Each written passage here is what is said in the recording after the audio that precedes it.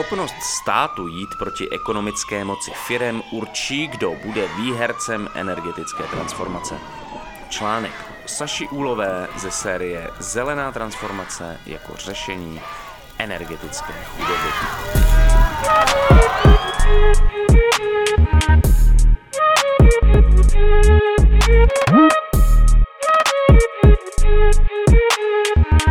Energetická chudoba je problém, který nevyřešíme, pokud nebude energetická transformace sociálně spravedlivá. Klíčovou roli v tom hraje stát. Poslední noci pro mě byly tuhý, dneska obzvlášť. A další ještě budou. 13,5 stupňů Celsia. Bydlím v pronájmu s dalšími 3 studentkami a už od září nefungují ani jedny karmy. Snad oprava bude OK, posledně se nám pán vysmál, že to asi už dlouho nikdo nekontroloval. Pociťuju velkou únavu a mám docela solidní chřipečku. Nikdy se vlastně úplně neohřejete, nebo alespoň já ne. Mám v bytě neustále promrzlé prsty a nos, spím pod peřinou, s pacákem a dekou, v čepici, mikině a lyžařských ponožkách. Kvůli tomu, že nespím na patře a nemám postel, je chlad neustále. Napsala loni na svůj Facebook studentka Jan Bělíčková, která zároveň zdůraznila, že to nepíše proto, aby jí někdo litoval, ale proto, aby nabídla trochu jiný pohled na to, co také může znamenat energetická chudoba. Ona sama se z této situace mohla díky sociálnímu kapitálu dostat, ale jak správně upozornila, jsou lidé, kteří potřebnou pomoc nedostanou. V návaznosti na svou zkušenost se zimou a s tím, jak strašná může pro člověka být, se Klára a její přátelé zapojili do kampaně klimatických hnutí Energie lidem. Ekologické a sociální organizace v rámci této kampaně propagovaly systémová opatření na pomoc lidem s vysokými cenami, prevenci energetické chudoby a dostupné energeticky efektivní bydlení, nezávislé na drahých fosilních palivech. Konkrétně se jedná třeba o sociální slevu z energií pro domácnosti ohrožené energetickou chudobou, zákon o podpoře bydlení, zpřístupnění dotací na zateplování a solární střechy nízkopříjmovým domácnostem, odstranění bariér pro sdílení lokální čisté elektřiny či ochranu nájemníků a nájemnic. Součástí kampaně bylo i to, že se učili, jak jednoduše utěsnit okna nebo zvýšit efektivitu vytápění. S Klárou se scházíme téměř rok poté, co nápad vznikl a vypráví mi, jak se během práce na zateplování a osvěty okolo sociálně citlivé energetické transformace potkávala s lidmi, kteří doma doslova mrzli. Ve vlaku do Děčína jsem potkala paní, která měla doma takovou zimu, že se na noc zakrývala papírovými kartony do střížky nad sebou, které jí udržovaly teplo. Byla to chytrá, orientovaná paní, která jen neměla peníze a taky se bála, že kdyby si zateplila okna, akorát se jí zvedne nájem. Vypráví Jan Bělíčková o osudech, se kterými se setkávala. Popisuje ale to, jaký společná práce s konkrétním cílem naplňovala. Různé lokální environmentální skupiny a organizace zabývající se bydlením se přes zimu propojovaly, obepisovaly různé neziskové organizace a potom se dělaly zateplovací workshopy, kde se zateplovaly okna a lidi se to mohli naučit a dělat to dál. Do kampaně se zapojily organizace Platforma pro sociální bydlení, Za bydlení, Hnutí Duha, Reset, Greenpeace Česká republika, Centrum pro dopravu a energetiku, Limity jsme my a Fridays for Future. Jedním z lidí, kteří se iniciativy účastnili, je Tomáš Biheler, který je už několik let součástí kolektivu Food Not Bombs v Hradci Králové, kde žije. S mladými klimaaktivisty se seznámil tak, že ho pozvali na demonstraci. Fridays for Future mě pozvali na demonstraci, kdy jsem mluvil v podstatě za dělnickou třídu a sociální organizaci Food Not Bomb. Směje se Tomáš a dodává, že nabídku nemohl odmítnout. Navázali jsme spolupráci a líbilo se mi, že mě hned vzali mezi sebe, přestože je to organizace zaměřená na studenty a školáky. Nevadilo jim, že mi je 30. Začal chodit na jejich schůzky. Oni fungují jinak. Na rozdíl od Food Not Bombs řeší i aktivismus a ideje, zatímco Food Not Bombs fungují tak, že si říkáme hlavně, abychom v neděli uvařili a když nám zbydou síly, tak se možná pokusíme o nějaký přesah, říká Tomáš. Občas byla nějaká demonstrace, občas nějaká neplecha, třeba zastavme špinavé prachy a pak se objevila v reakci na drahé energie iniciativa Energie lidem. Já mám díky působení kontakt na místní charitu. Oni dělají strašně moc práce. Bez nás by ti lidé hlady neumřeli, ale bez charity asi jo, popisuje Tomáš své zapojení do iniciativy.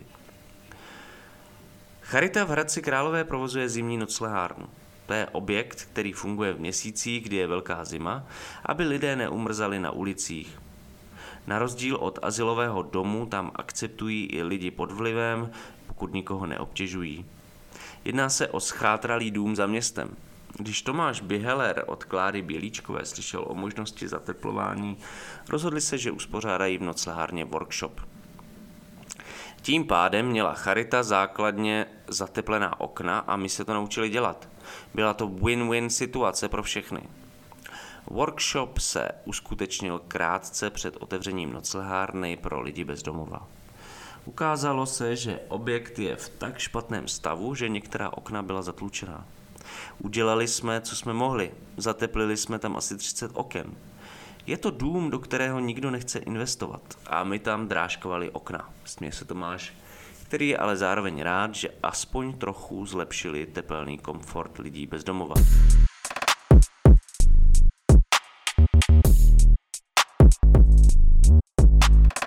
Energetická chudoba se projevuje neschopností udržet dostatečnou teplotu obydlí, dluhy na energiích a také tím, že domácnost vynakládá na energie velkou část ze svých příjmů.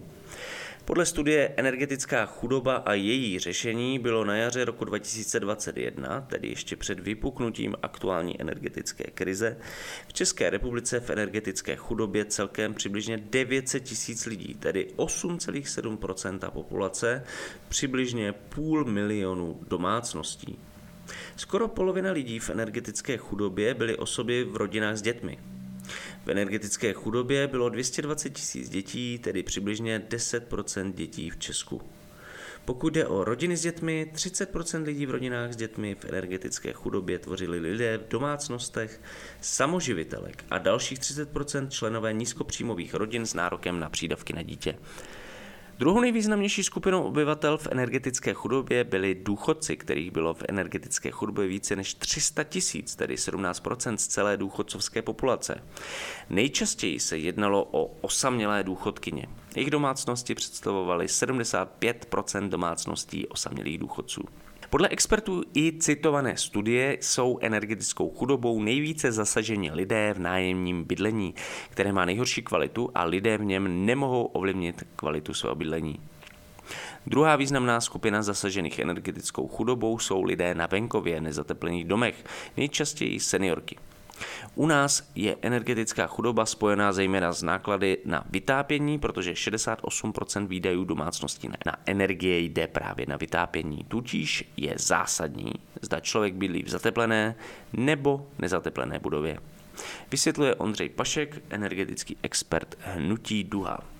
Stát může podle Ondřeje Paška řešit energetickou chudobu zejména tím, že dotace, které tu jsou, tedy programy Nová, Zelená úsporám a nově také Oprav dům po babičce, budou nastaveny tak, aby na ně dosáhly nízkopříjmové domácnosti. Když si vezmeme klasickou Zelenou úsporám, tam je 50% dotace, ale druhých 50% musíte zaplatit z vlastních nákladů a navíc tu dotaci musíte předfinancovat, tedy dostanete ji až poté, co tu rekonstrukci uděláte. To je zásadní bariéra. Stejně to vidí odbornice z klimatického týmu Asociace pro mezinárodní otázky Kristýna Zindulková, která taky považuje podmínku vstupního kapitálu za bariéru, jež brání tomu, aby peníze čerpali potřební.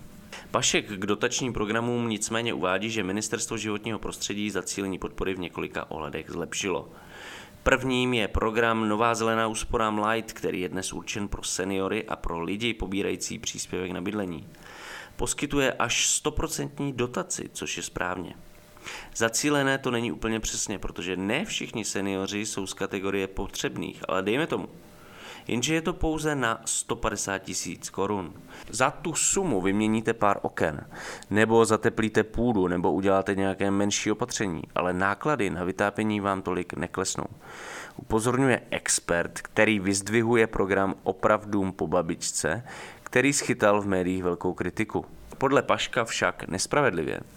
Ten program řeší několik nevýhod. Jednak nabízí předfinancování, tedy dostanete peníze předem, a odpadá to, že byste museli mít peníze na celou rekonstrukci.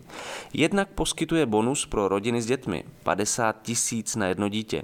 Dále bude program poskytovat úvěry na spoluúčast. Bydlíte-li v domě, který vám patří, můžete si zažádat a dostanete celou částku, tedy například 1 milion. Z toho 500 000 bude dotace a druhý 500 000 postupně splácíte jako úvěr. Jedná se o nejvyšší úroveň zateplení na energetickou třídu B, což poskytuje výraznou úsporu na energiích a tudíž máte z čeho úvěr splácet. Program Zatepli dům po babičce je dobře nastavený i podle Zindulkové. Je ale otázka, kdo si o dotaci reálně požádá, protože prezentace projektu je 15stránkové PDF, upozorňuje expertka na bariéru, na kterou mohou narazit právě někteří seniori nebo lidé s nižšími příjmy.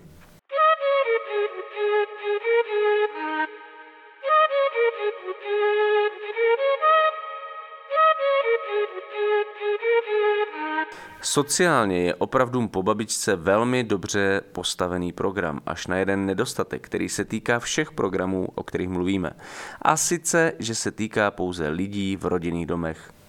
Lidí, kteří bydlí v bytech, ať už je mají ve vlastnictví, nebo jsou členy družstva, anebo bydlí v nájmu, se program netýká, upozorňuje Pašek. Ministerstvo nicméně zlepšilo i program Nová zelená úsporám pro bytové domy. Pokud zateplujete bytový dům, což musí udělat družstvo, SVJ nebo majitel domu, tak nově dostanou některé skupiny bonus. Týká se to starobních a invalidních důchodců a lidí, kteří pobírají příspěvek na bydlení nebo příspěvek na dítě. Každá taková domácnost dostane bonus 150 tisíc korun, který však nejde přímo jim, ale do fondu oprav, úhradu jejich příspěvků, které jsou v důsledku zateplování často vyšší. Takto stát uhradí zranitelným lidem navýšení příspěvku do fondu oprav. Tento program ale stále neřeší lidi v nájemním bydlení. Pokud jsou energie psané na nájemníka, nemá majitel žádnou motivaci budovu zateplit. Nicméně ve chvíli, kdy se budovy zateplí, zvýší se v nich standard bydlení a dají se lépe pronajmout, což může motivovat majitele, aby se zbavil nájemníků a pronajal byt jiným za vyšší cenu, anebo zvýšil nájem těm stávajícím. V takovém případě by sice ušetřili na energiích, ale zase by se jim zvýšilo nájemné. Problematika spojená s ochranou nájemníků není lehce řešitelná, protože kdyby majitelé budov získávali dotace, byly by to dotace na jejich ziskový biznis pro najímání bytů. Nájemníkům by to nepomohlo, protože by neměli garanci, že se jim sníží náklady na bydlení nebo aspoň zůstanou stejné. Tím pádem na lidi, kteří jsou nejvíce v energetické chudobě, tedy lidi v nájmu, dotační programy nemíří, vysvětluje Pašek, který zmiňuje příklad z Belgie, kde mají k těmto účelům zprostředkující instituce. Může to být město, může to být neziskovka, udělají trojstrannou dohodu mezi nájemníkem, majitelem a městem nebo neziskovkou, kde se majitel zaváže, že nebude zvyšovat nájem. Potom dostane dotaci na zateplení a nájemník je chráněn. To v Česku chybí, dodává expert. Obce v minulosti získaly dotace na rekonstrukce bytů určených na sociální bydlení, ty je ale nezavazovaly k tomu, že musí domy zateplit. Dnes tedy existuje řada obecních bytů, ve kterých jsou náklady na energie vysoké, protože nejsou zateplené. Ministerstvo proto vypsalo pro obce část programu Nová zelená úsporám. V něm je bonus, když budou zateplovat obecní objekty se sociálním bydlením. Řešení na úrovni obcí by ale podle Paška mělo spočívat i v poradenství, v pomoci obyvatelům. Doporučujeme, aby si obce zřídily kontaktní místa pro sociální bydlení, kde budou lidé, kteří budou rozumět kromě bytové a sociální problematiky také problematice energií, ať už úsporám nebo tématu energošmejdů a tomu, jak se jim bránit, jak se vyvazovat z nevýhodných smluv nebo jaká opatření je možné dělat v domácnostech. uzavírá expert. Na úrovni domácností pak jsou běžná opatření jako větrat krátce a intenzivně, nezakrývat radiátory, vařit s pokličkou, nechat si seřídit kotel a topnou soustavu, aby byla co nejefektivnější, utěsnit dveře nebo vytápět na nižší teplotu. To je zatím všechno, co může člověk jako nájemník dělat. Také podle Kristýny Zindulkové mnohá řešení se situací lidí v nájmu nepočítají. Důležité je celospolečenské řešení a standardy, jak má vypadat bydlení a co je kvalitní bydlení. Upozorňuje s tím, že když se člověk zaměří na energetickou chudobu jako problém, pak ho neřeší v první řadě komunitní energetika, ale zateplování. Proto je důležité nastavení podpory tak, aby byla dostupná pro lidi, kteří ji potřebují. Komunitní energetika sice může do určité míry snížit ceny energií, ale vstupní podmínky jsou limitující právě pro domácnosti s nízkými příjmy, které nemají kapitál. Je otázka, jak moc je to relevantní, když člověk bydlí v domě nebo bytě, který je energeticky neefektivní. Další úskalí komunitní energetiky ve vztahu k energetické chudobě pak spočívá v tom, že v současné době se jedná hlavně o solární panely, tedy výrobu elektřiny, ale domácnosti v energetické chudobě mívají největší problém s vytápěním, které je z jiných zdrojů. Další možnost jsou komunity, které mají přebytek elektřiny, které by mohly sdílet za nižší cenu přímo svým chudším sousedům. ČEZ a další energetické společnosti ji totiž vykupují za velmi nízké ceny. Podle Zindulkové by tak mohlo fungovat, že komunity raději budou sdílet levnou energii lidem ze zranitelných domácností, než ji prodávat velkým společnostem.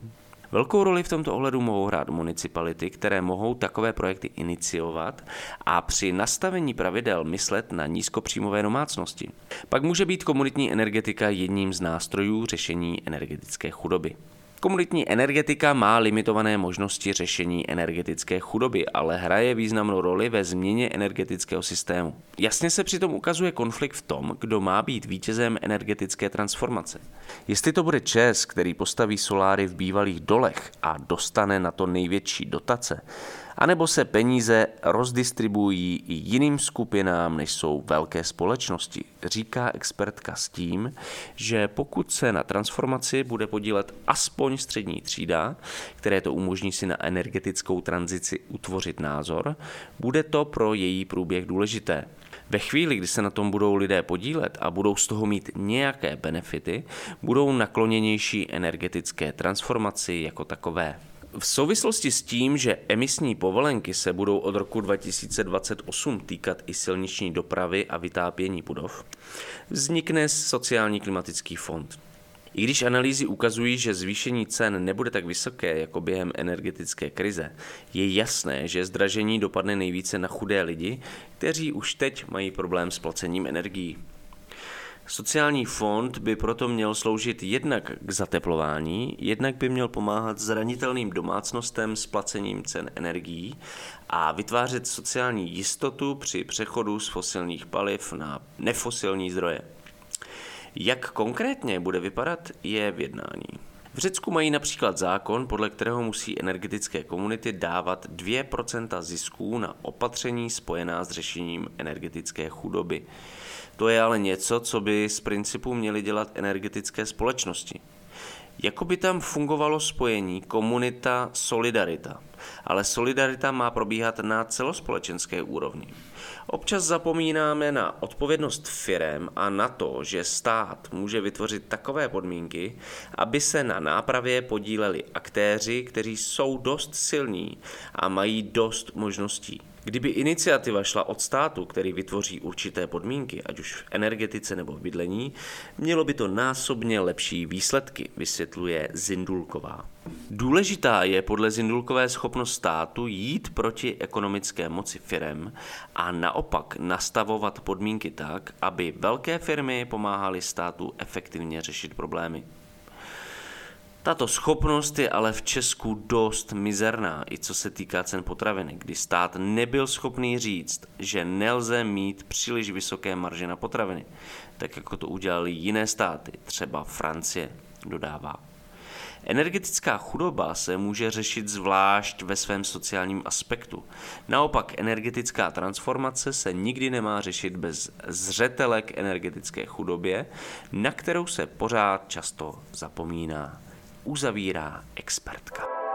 Právě jste slyšeli článek Saši Uhlové Schopnost státu jít proti ekonomické moci firem určí, kdo bude výhercem energetické transformace. Článek je součástí série Zelená transformace jako řešení energetické chudoby. Tuto sérii finančně podpořila Nadace Rosa Luxemburg Stiftung v zastoupení Praze.